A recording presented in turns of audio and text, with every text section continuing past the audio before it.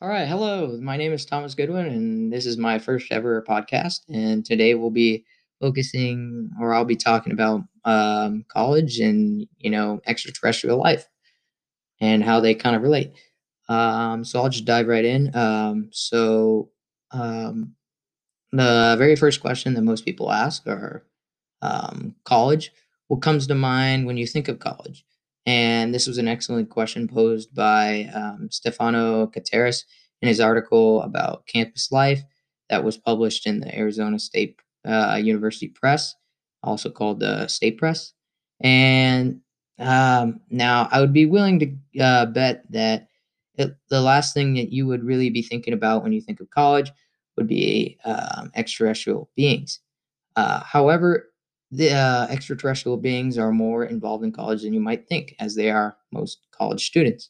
And at this point, you might be wondering, how on earth do aliens relate to college students whatsoever and the college experience overall? And, as Paul Davies puts it, given that predicate, it is reasonable to take human nature and human society as a model for what an alien civilization will be like. We don't have much else to go on after all.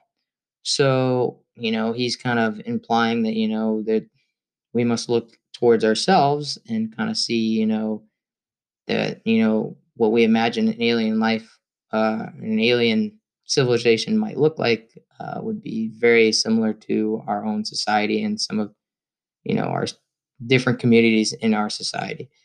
So, thus, while college students aren't like funky little green dudes with huge eyes and fingers that light up, they're still aliens and behave as such most times.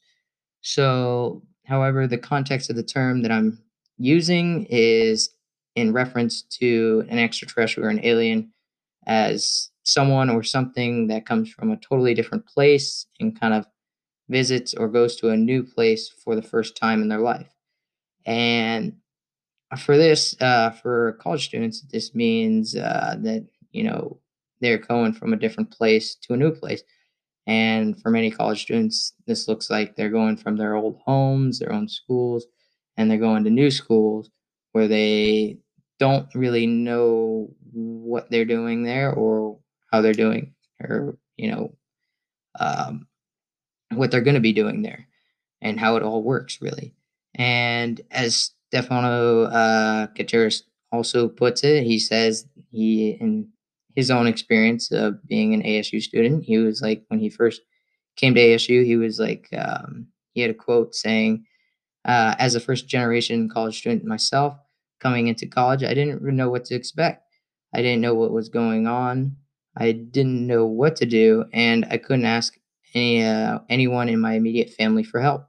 And for him, he was totally an alien because he had no connections to the university whatsoever. He had no one he could reach out to about college, so he really didn't know what was going on.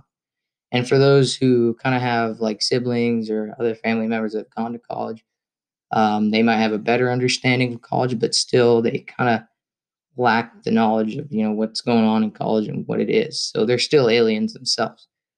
Um, However, in my own personal experience, having a semester already gone by in college, going to ASU, I find that yeah, and you go in there and you feel like an alien. But and kind of my own mentality, I kind of shared the same sentiment that Katy Perry so eloquently put in one of her songs, saying, "They don't understand you. You're from another. You're from a whole other world, a different dimension." And this is very true. The college life is very different from anything that I've ever experienced, and it can be often scary. But the most important thing I would like to get out of this podcast and relay to my audience is and other college students is that it can be scary, but for them, uh, it is important for college students to know that, in the wise words of like Gonzo from Muppets in Space, by surviving and thriving on an alien planet, you um, looking back, yeah, you have proven yourself to be courageous, audacious, and and distinctly one of a kind. So I think that's very important. Thank you.